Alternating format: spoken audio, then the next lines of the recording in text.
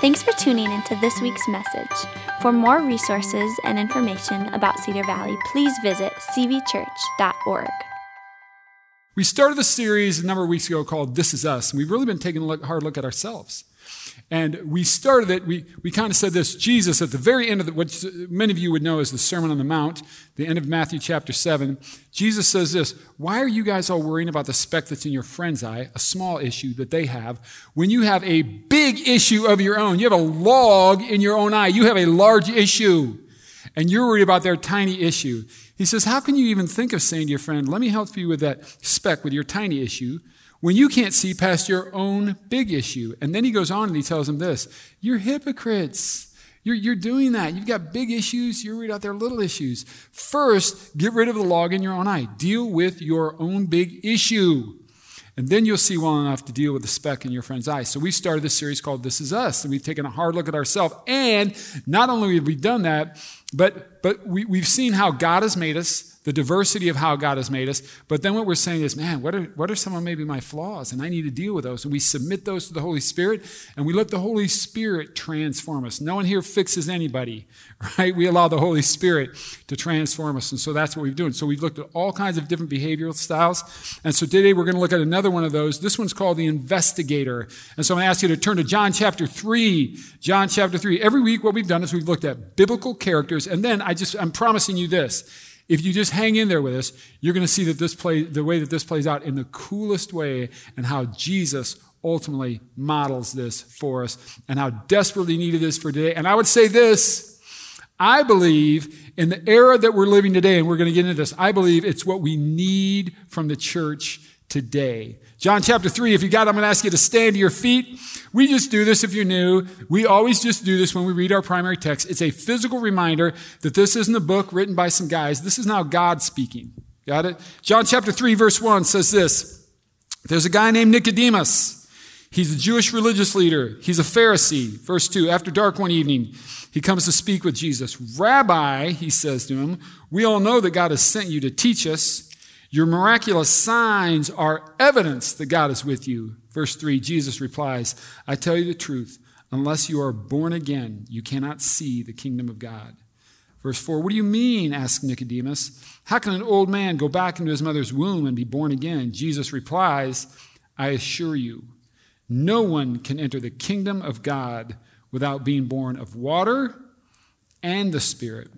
Humans can reproduce only human life, but the Holy Spirit gives birth to spiritual life. Verse 7. So don't be surprised when I say you must be born again. The wind blows wherever it wants, just as you can hear the wind, but can't tell where it comes from or where it's going, so you can't explain how people are born of the Spirit. How are these things possible? Nicodemus asked. Let's pray. Father, thank you for allowing us the privilege of being in your presence and of worshiping you. And now, God, we want to continue in that spirit of worship. As we've read your word, what we desperately need is for your Holy Spirit to speak to us. Holy Spirit, we need you to come and bring light to this. We need you to teach us. We need you to peek into our lives and reveal to us what needs to be dealt with and how can we become more like Christ. So do that, Holy Spirit. Give us a revelation of who God is. Draw us to him, that we would be just even more effective worshipers of him. We pray this in Jesus' name. Amen. You guys can sit down. And I'll say this again. I'm just telling you, hang in there, because in the end, you're going to see how Christ demonstrates this. So let's look at this passage just a bit. It starts out this way in verse 1. There was a man named Nicodemus, a Jewish religious leader, who was a Pharisee. Now, just for fun, look in your Bible. If you have a hard copy Bible, look in your Bible right now, or maybe the translation you picked up on your phone. If the first word of verse 1 is there, raise your hand. Okay? If the first word in your translation was now, raise your hand. Yep. So we say different translations don't say different things, they say them differently. This is one where I think this is very interesting to me. It's just a nerdy, weird thing, but I think it's very interesting. It says there's a man named Nicodemus, right? But right before that, there's a particle, and the particle can do a couple different things. The particle can be an ongoing thought. Like, hey, I was talking to you about this, and that thought just kind of continues. That's a continuing particle, and it could be that. In that case, the Bible translators use the word Now, hey, blah, blah, blah, blah, blah, now, blah, blah, blah. It just keeps going, right? But you can have an adversative particle. An adversative particle means kind of contrary to. In other words, if you go back in John's gospel, John is very brief in his writing. Chapter 1, John writes about how Jesus is God. He talks about what we call the deity of Christ, and he's pointing all that out. And then you get to chapter 2, and at the end of chapter 2, Jesus walks into the temple. Do you remember this story? And he upsets all the tables because these market people are making a mockery of the temple, and they've got a racket going, and it's become a business to them and not a place of worship. And Jesus is really upset. Now, some people at that time are coming to know Jesus and to believe in Jesus, that he is indeed the Messiah.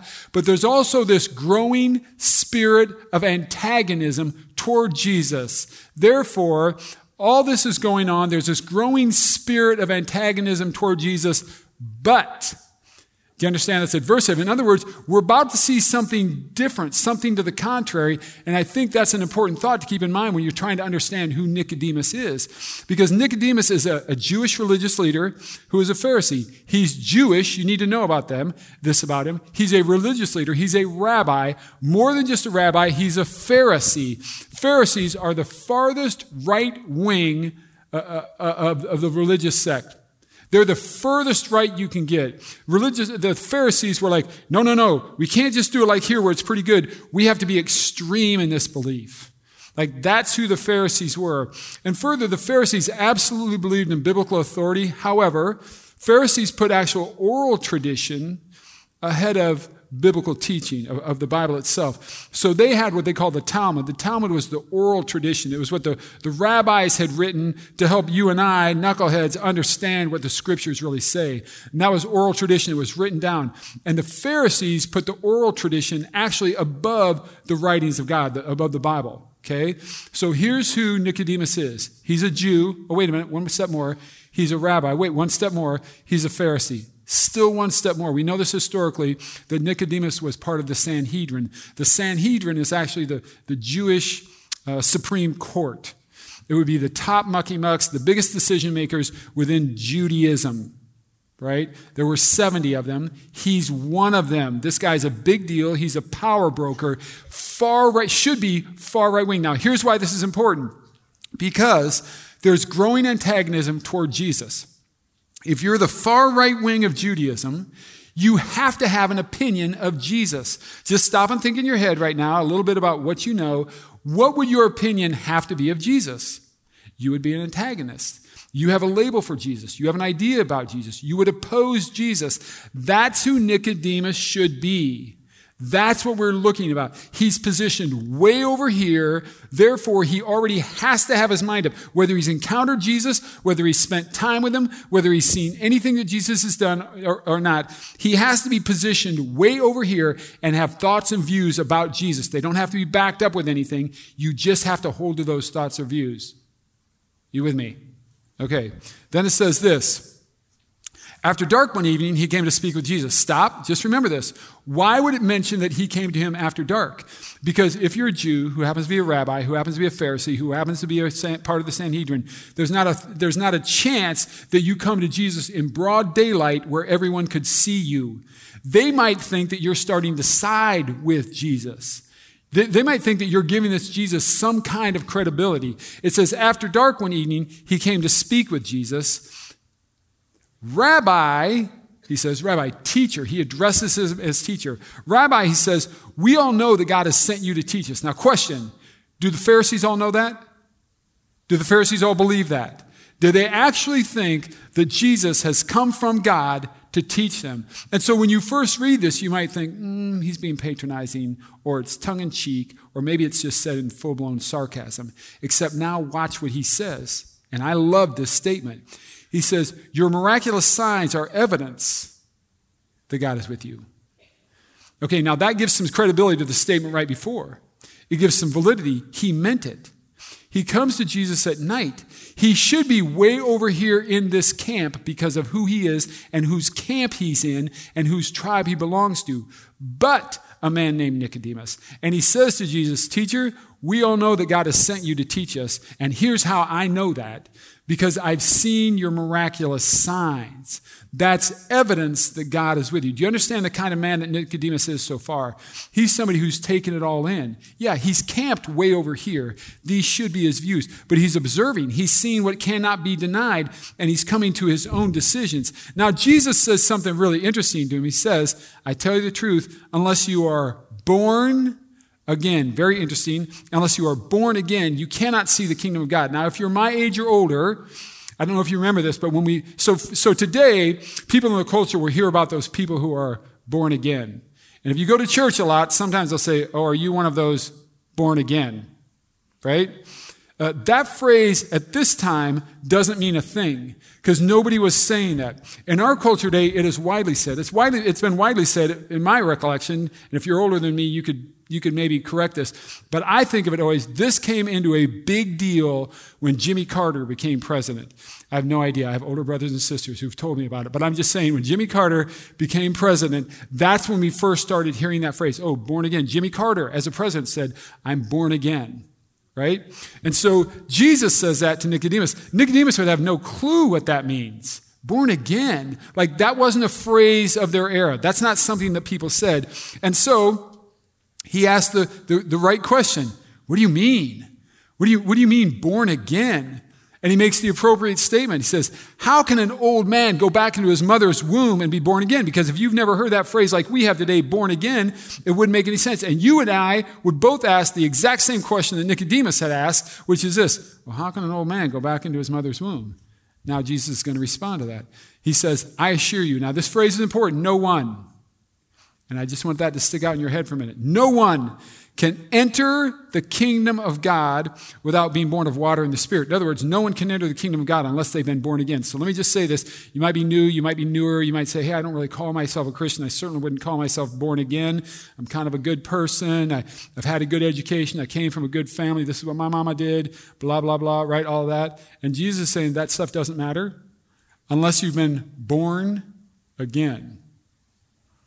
You'll never see the kingdom of God. You'll never experience it here, and you won't experience it eternally. It doesn't matter what you've done. It doesn't matter where you've come from. Jesus is saying this. Now, he's trying to vet out for us, what does it mean to be born again? And so he says, this time he describes a little bit different, without being born of water and the Spirit. Now, exactly what does that mean, born of water and born of the Spirit? And the answer is we don't 100% know. But I would say this, we think, right? We're pretty clear about this.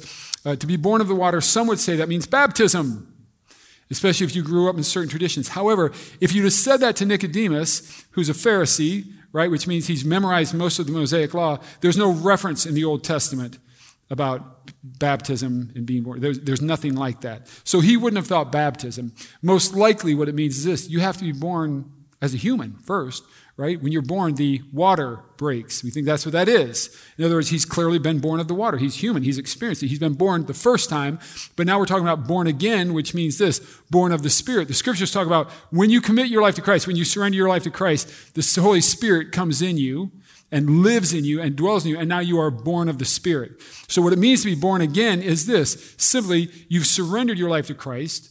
You've committed your life to Christ. You were born the first time, or you wouldn't be there doing that, and now you've been born again because now the Holy Spirit has taken over your life. They go on and they talk a little bit more. Jesus says humans can reproduce only human life, but the Holy Spirit gives birth to spiritual life. So don't be surprised when I say you must be born again. Now, Jesus goes on to talk to him. We've read it about how the wind blows, and you don't know where it comes from, and you can't explain that, right? But then he says this in verse 9. I love this from Nicodemus. How are these things possible? And here's what you see about Nicodemus. He's actually curious. He actually wants to know. Nicodemus doesn't live in a camp. He's not a part of a tribe, and all of his decisions are made based on that.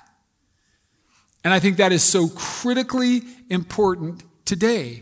I think it's one of the most important things of the churches. Now, let me just talk about this, and this will irritate some of you, so just buckle up, right? Here's what I believe is happening in the culture today, and this is why I think this is so important. I think you all know this. I'm just going to say it out loud for all of us. This is what we do today. We have lost the ability of critical thinking. And so here's how we make decisions today. Doggone it, I vote Republican, and so this is what I do. I watch Fox News. I don't have to think for myself. Fox News tells me what to think, and I just accept everything that Fox News says. Doggone it, I vote Democrat, and so I watch CNN. I don't have to think for myself. I don't have to actually look at anything. I just listen to what CNN tells me, and I make all my decisions based on that. Therefore, I know how I'm supposed to feel about masks and vaccines. Therefore, I know how I'm supposed to feel about masks and vaccine. I've already got that all figured out. And I'm saying, that's great. Be a Republican. I'm saying, that's great. Be a Democrat. I'm saying neither one of those has anything to do with the lens through which Christians look. We look through the lens of Christ. That is first. You can pledge your allegiance all you want to the flag, and that's great, and I love this country. But first and foremost, my allegiance is to Jesus. And so when we make decisions, that's the lens. We have lost the ability to think critically through a Christian lens. In other words, if I vote on this side, those folks are all evil, and I just know that whether I met them or not. And if I vote on this side, those folks are all evil, and I don't have to know them. I don't have to meet them. I don't have to make any decisions. It's just done for me. It is lazy thinking. We've lost the art of critical thinking. This is what Nicodemus shows us. Now, here's the deal. Is that just a one-time experience for Nicodemus? Could be. Well, let's see what the scripture says, because when you get onto John chapter 7, here's what we find. Jesus is now out in the open market, and he's teaching. And he's driving the Pharisees crazy. And so they send the temple guard out, and they say, hey, you go get that boy, and you bring him in here. We're fixing to deal with him. But they come back, and it says this when you get to John chapter 7. When the temple guards returned and they hadn't arrested Jesus, then the leading priests and Pharisees demanded, why didn't you bring him in? We sent you out there to get him. And I just love this report of theirs, right?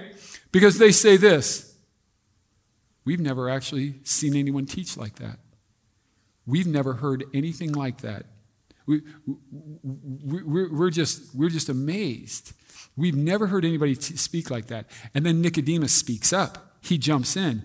And Nicodemus, the leader who had met with Jesus earlier, that's right, we talked about it. He met with Jesus during the evening. He speaks up and he says, is it even legal to convict a man before he's been given a hearing?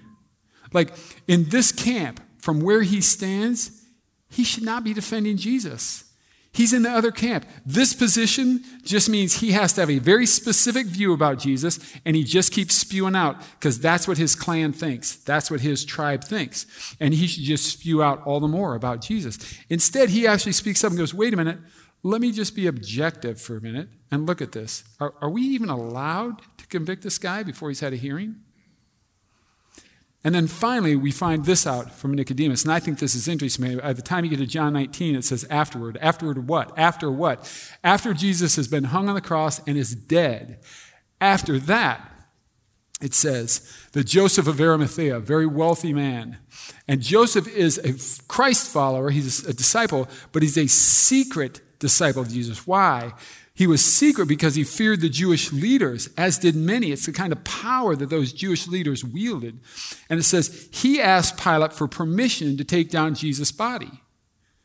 Well, it tells us this, that Pilate gives him permission, and so Joseph comes and he takes the body away. However, with Joseph of Arimathea comes who? Good guess, Nicodemus. And Nicodemus, the man who had come to Jesus at night. That's right. We read about him. He came to Jesus at night. And watch, because this is really interesting. So in other words, it's one thing to say, hey, this is my camp, and I don't think critically. I just check my brain at the door, and I don't have to think about anything. Then there's the next step that says, okay, I'm in this camp. I actually plugged my brain in today. I'm thinking about everything through my Jesus lens. I'm seeing everything as a follower of Christ. It's a whole other thing to back it up and change your behavior and start acting that way, right? Let me just make this quick editorial comment. I didn't say this, and this has been one of the most interesting things to me in the church world today. Now, I'm not trying to be political. I'm just saying this stuff comes up in the scripture, right? Think about this for just a minute. People will change churches like that in a heartbeat because the church doesn't share their political view. Okay? Let me ask you this. When was the last time you saw somebody change their political view because it didn't match with Jesus? Get back to you. So then it says this. With him comes Nicodemus, the man who would come to you. Now watch how he changed. Watch how it impacts his behavior. He's observing Jesus. He's watching Jesus. He knows about Jesus. It's going to impact his behavior. It says, Nicodemus brought with him 75 pounds of perfume ointment that are made from myrrh and aloes. Now let me just put that in perspective for you. He brought 75 pounds. The typical Jewish funeral was done with about 5 pounds. He's brought 15 times more than what is normal. So here's perspective. Today's average casket cost, right, is roughly $8,000. $8,000, right? Cremation you can do a lot cheaper. Average casket cost is about $8,000. Okay? Times 15, because this is what Nicodemus does. He brings 15 times. Times 15 is about $120,000. Nicodemus shows up for Jesus' funeral, and he basically, essentially brings him a casket worth about $120,000. What does that tell you? He puts his money where his mouth is. He's invested in it. He's behaving accordingly. This is Nicodemus. He's in this camp clearly over here. Jew, rabbi, Pharisee, Sanhedrin. Should naturally have views about Jesus. Instead, he takes a look and says, man, the evidence says something different, and that now changes my behavior. See, I act accordingly. Now, here's the beauty of this. We need it in the church more than ever. We need it in the culture more than ever. We need people who say, man, I'm a follower of Jesus. What should that look like, right? It should affect our behavior. But some of you are just naturally, giftedly wired that way. It's the way God made you. That personality style, that behavioral style, we call the investigator. We call that the investigator. And if you've had the chance to take our assessment online, because it's on the very front page, when you see the This Is Us, you scroll down just a bit, you can take that assessment right there. Here's why I think it's valid. Here's why I think you might take 15 minutes to do it. Because it reveals to you a little bit more about who you are.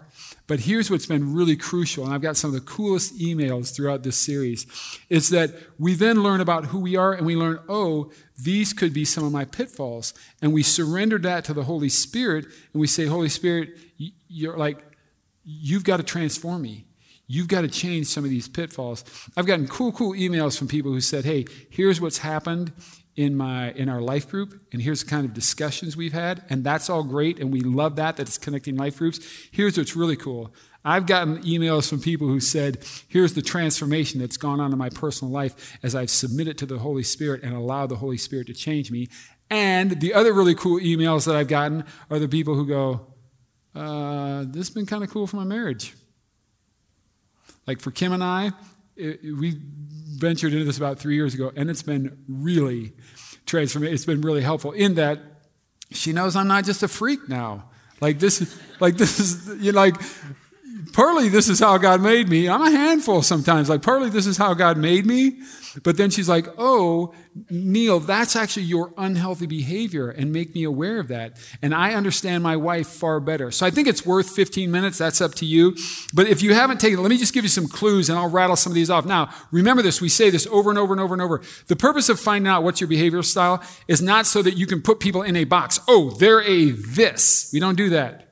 It's also not so that you can tell other people what they are. We're not doing that. It's also not for you to make excuses. Like, well, I'm sorry if you don't like it, but hey, this is how God made me. It's not part of that. We don't do that, right? Further, we've said this, that everybody will find a little bit of each personality style within them, a little of it that resonates. But when I read these, some of you are going to go, check, check, check, check, check, check, right down the list. Okay, that's your predominant style. Right? So here's a couple for you. If you feel like you can take care of yourself, and so other people just ought to do the same thing. Hey, I'm an adult, I take care of myself. They ought to take care of themselves. If you feel that way often, you find yourself thinking that way, you might be an investigator.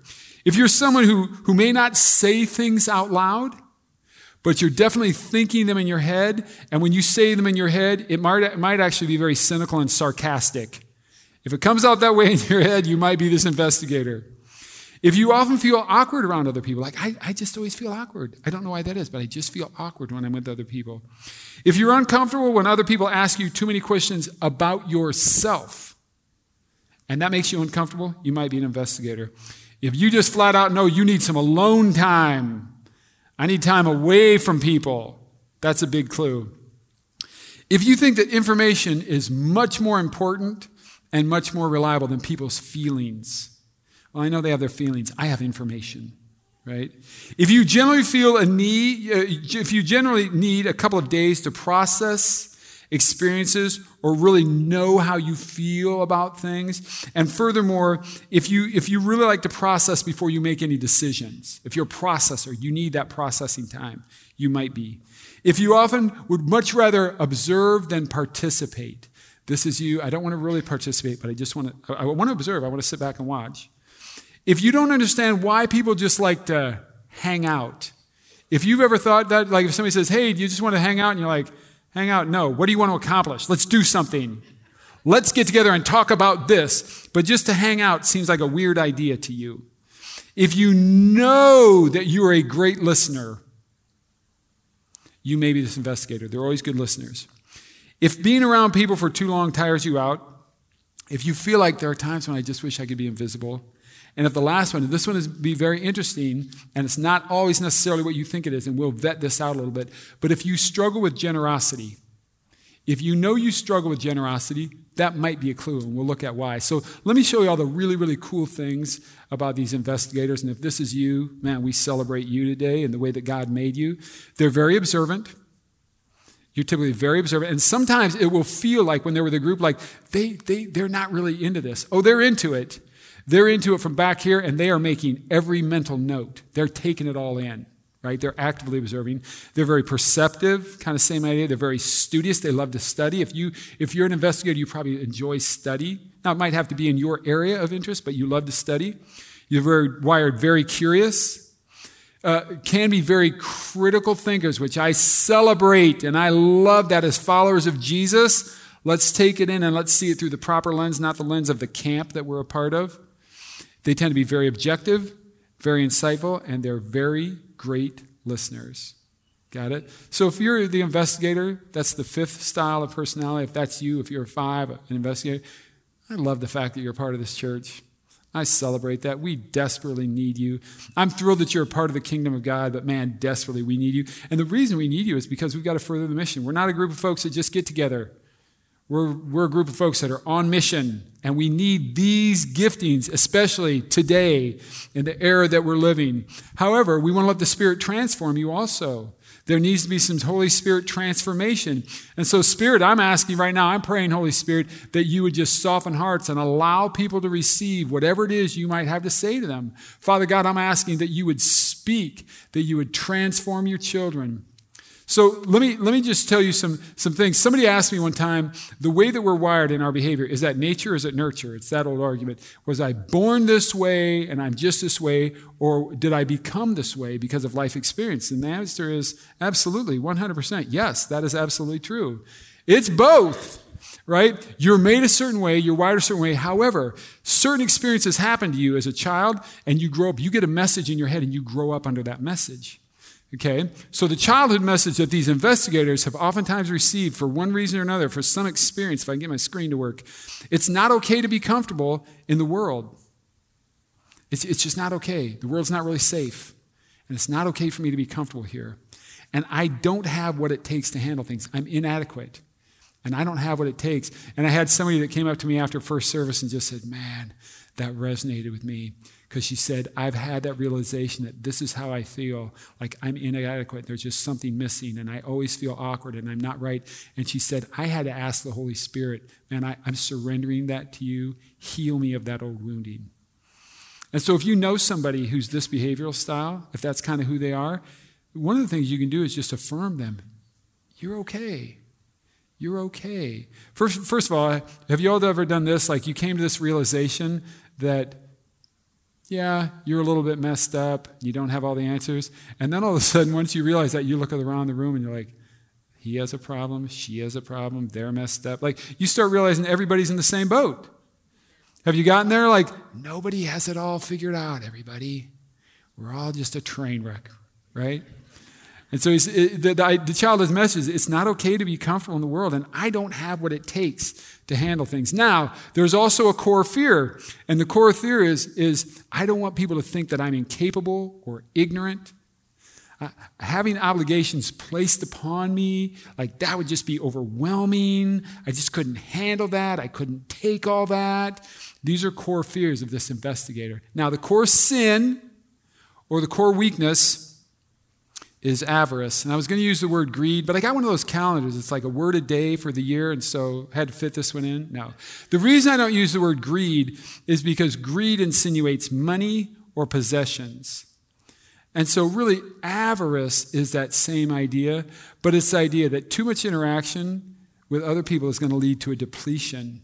And I don't want to lose all that, so I keep all that. It's greed, but I just use the word avarice, so we're not just instantly thinking about money. So I try to hold on, and it leads to almost hoarding. And hoarding could be in all kinds of ways, but it could just be emotionally. I'm just holding on. I'm just keeping everything inside of me. That's the core sin. It's one of the reasons that generosity becomes a real issue, because generosity isn't just money. How many of you know this, that you get, and this isn't just a financial issue, it is, but sometimes it's a stage of life, right? Where when I was 30,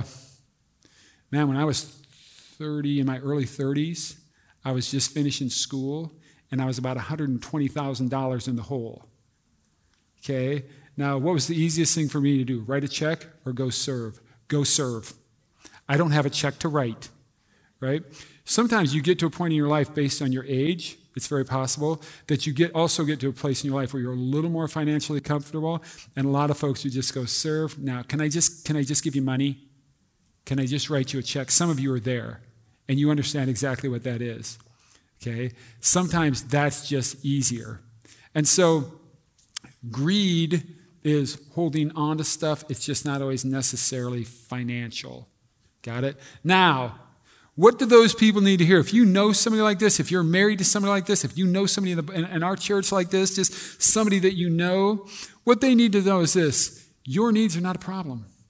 See, what those people always think is this: adults, I take care of myself. Those folks ought to take care of themselves too.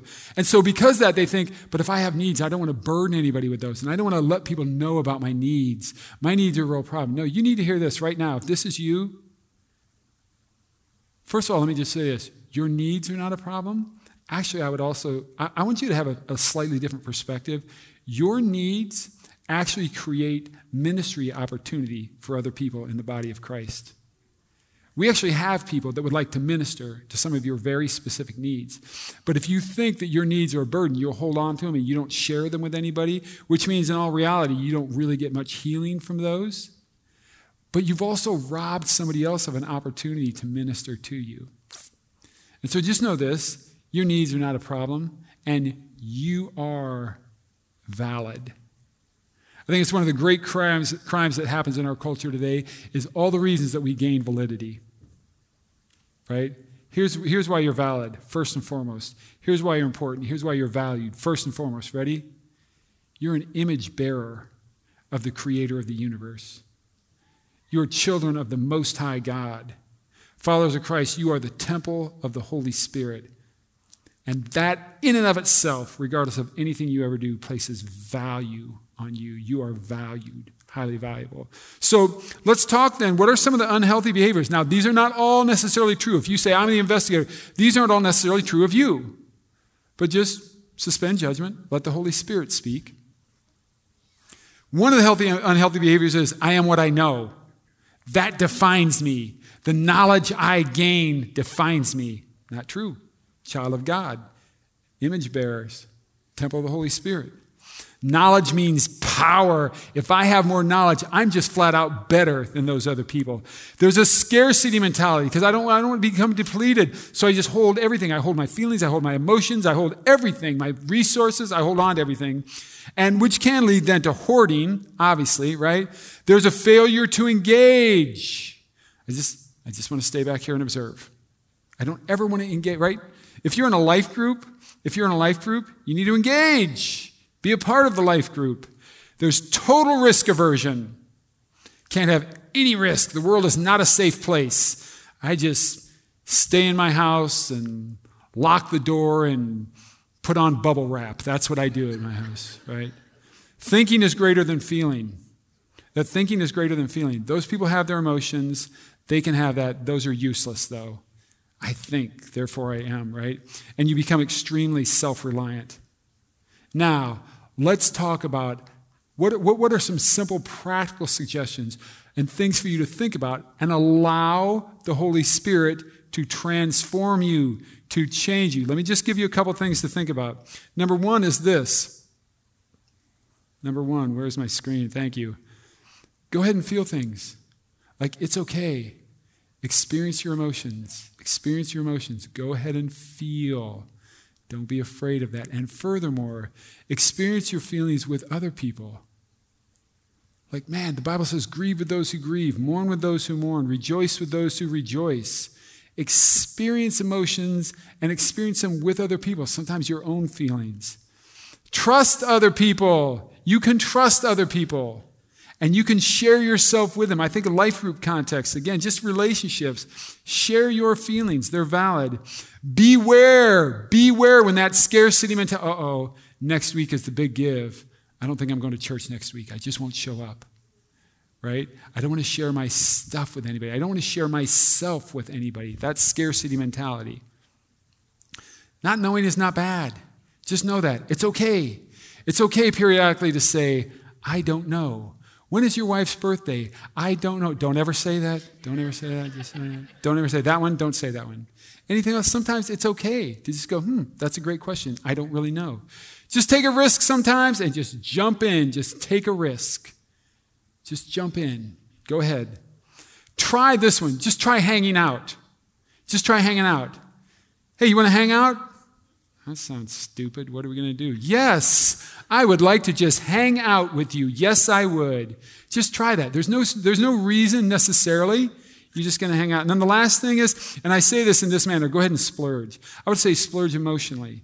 Splurge with your time. Splurge with your financial resources, yes. But just go ahead and splurge once in a while. Right? Now, I want to show you this. I want to show you how Jesus demonstrates this in the coolest way that this shows up in the life of Christ and how he plays this out for us. I want you to see how he's going to just wait, suspend judgment, he's going to observe, and then he's going to make this assessment. It's really cool. This is in Mark's gospel, and Jesus is in the temple, and he's sitting down, and he's near the collection box, right? People are walking by, and they're putting money in, and he's watching. There are a lot of wealthy people. They're putting money in there. Crowds, they're dropping in their money. And a lot of rich people are putting large amounts in the box. Most people are very impressed. Wow. Did you see the offering that just went into the box? That's one of the coolest things. I'm totally impressed. And then a poor widow came. And she dropped in 2 coins. No? 2 coins? No. 2 small coins. These weren't like rare and valuable silver dollars. These were dirty, skanky old pennies. That's what they were. And that's what she drops in the box. And then Jesus calls his disciples. And now he's going to make an observation. Now watch. Jesus is over here like this. Just observing. That woman is dressed very poorly. She obviously has no money. Jesus knew what he was looking at. He knew that she was very poor.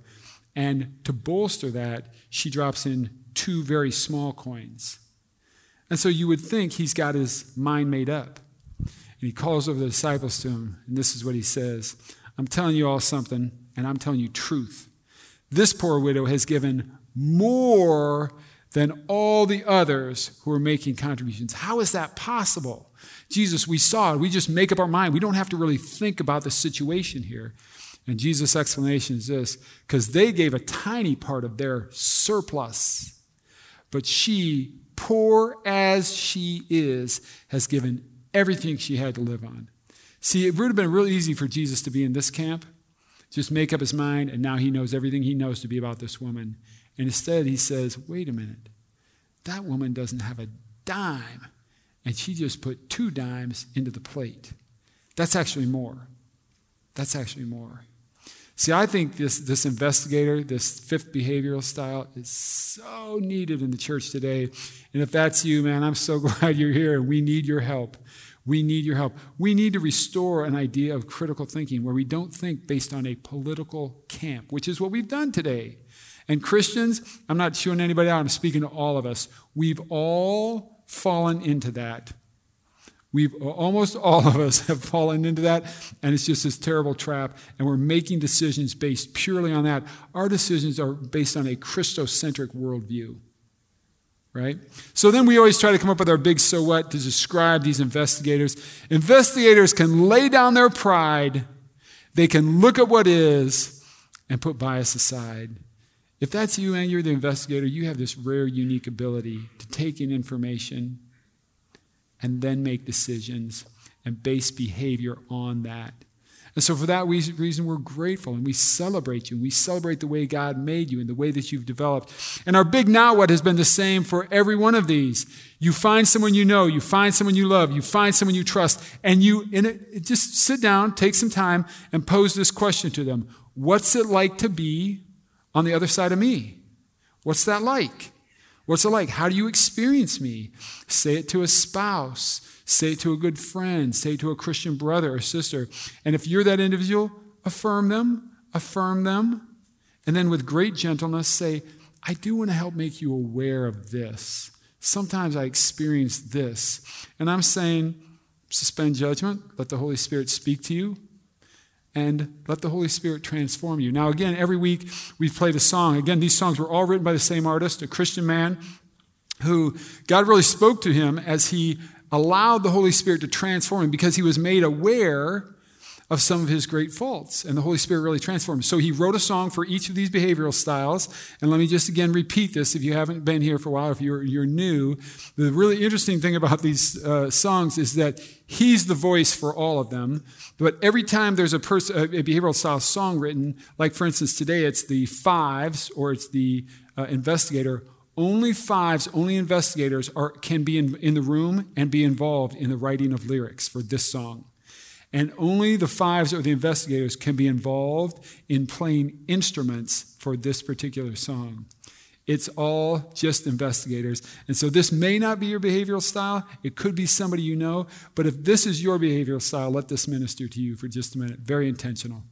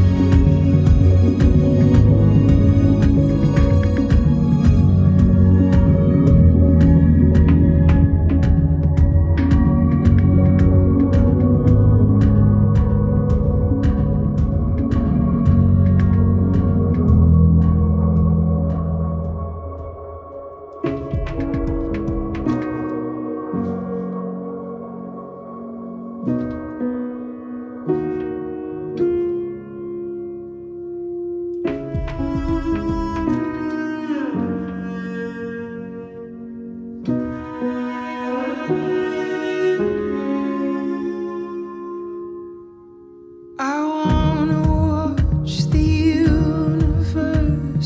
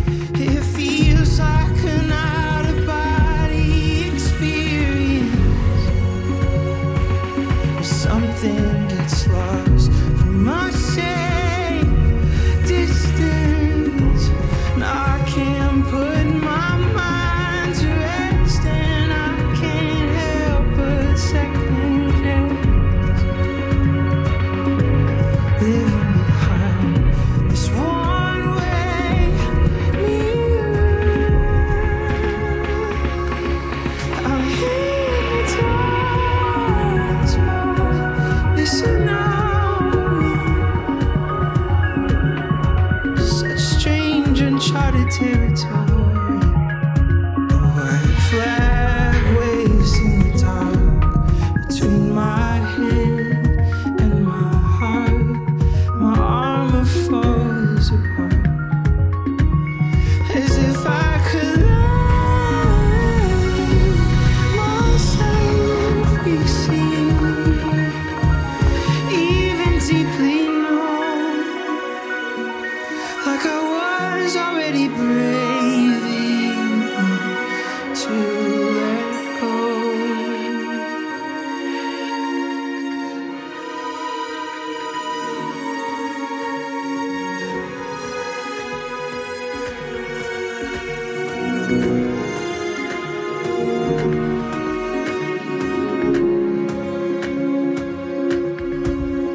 And now I wanna generously lose this energy that I've been hanging on to so desperately. I finally feel the universe expand. It's hidden in heartbeats, exhales, and in the hope of open hands.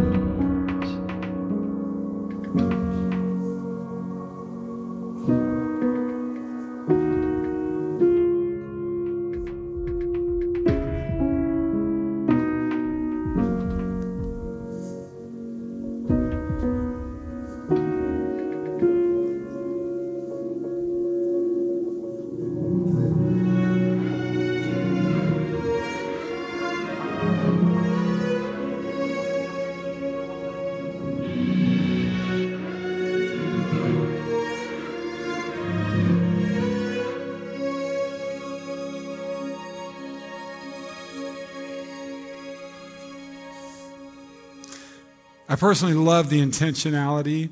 So for those of you who are the investigators of fives, at the very beginning when the bar was filling in, and here at the end where there was just music, you're like, seriously, do we have to hang out? Do we have to just hang out here? Drives me crazy. So I love that. I think threes, you're the achievers. You were affected by that a little bit because you're like, chop, chop, let's go. What are we waiting for? Let's go. Come on. But it's fun to see. So I'm praying that God continues to minister to you and reveal to you and allow the Holy Spirit to transform you. We celebrate God's creation in the way that He's made you investigators. We love the fact and celebrate the fact that you're part of Cedar Valley Church, helping us to move forward the mission. So let's pray. Father, thank you for this morning. Thank you for your goodness, God. We worship you, the mighty creator.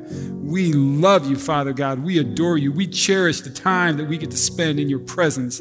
And I'm praying, Father, this morning for the transformation of your Holy Spirit, that we would more appropriately represent Christ to the nations. God, grant us that, we pray.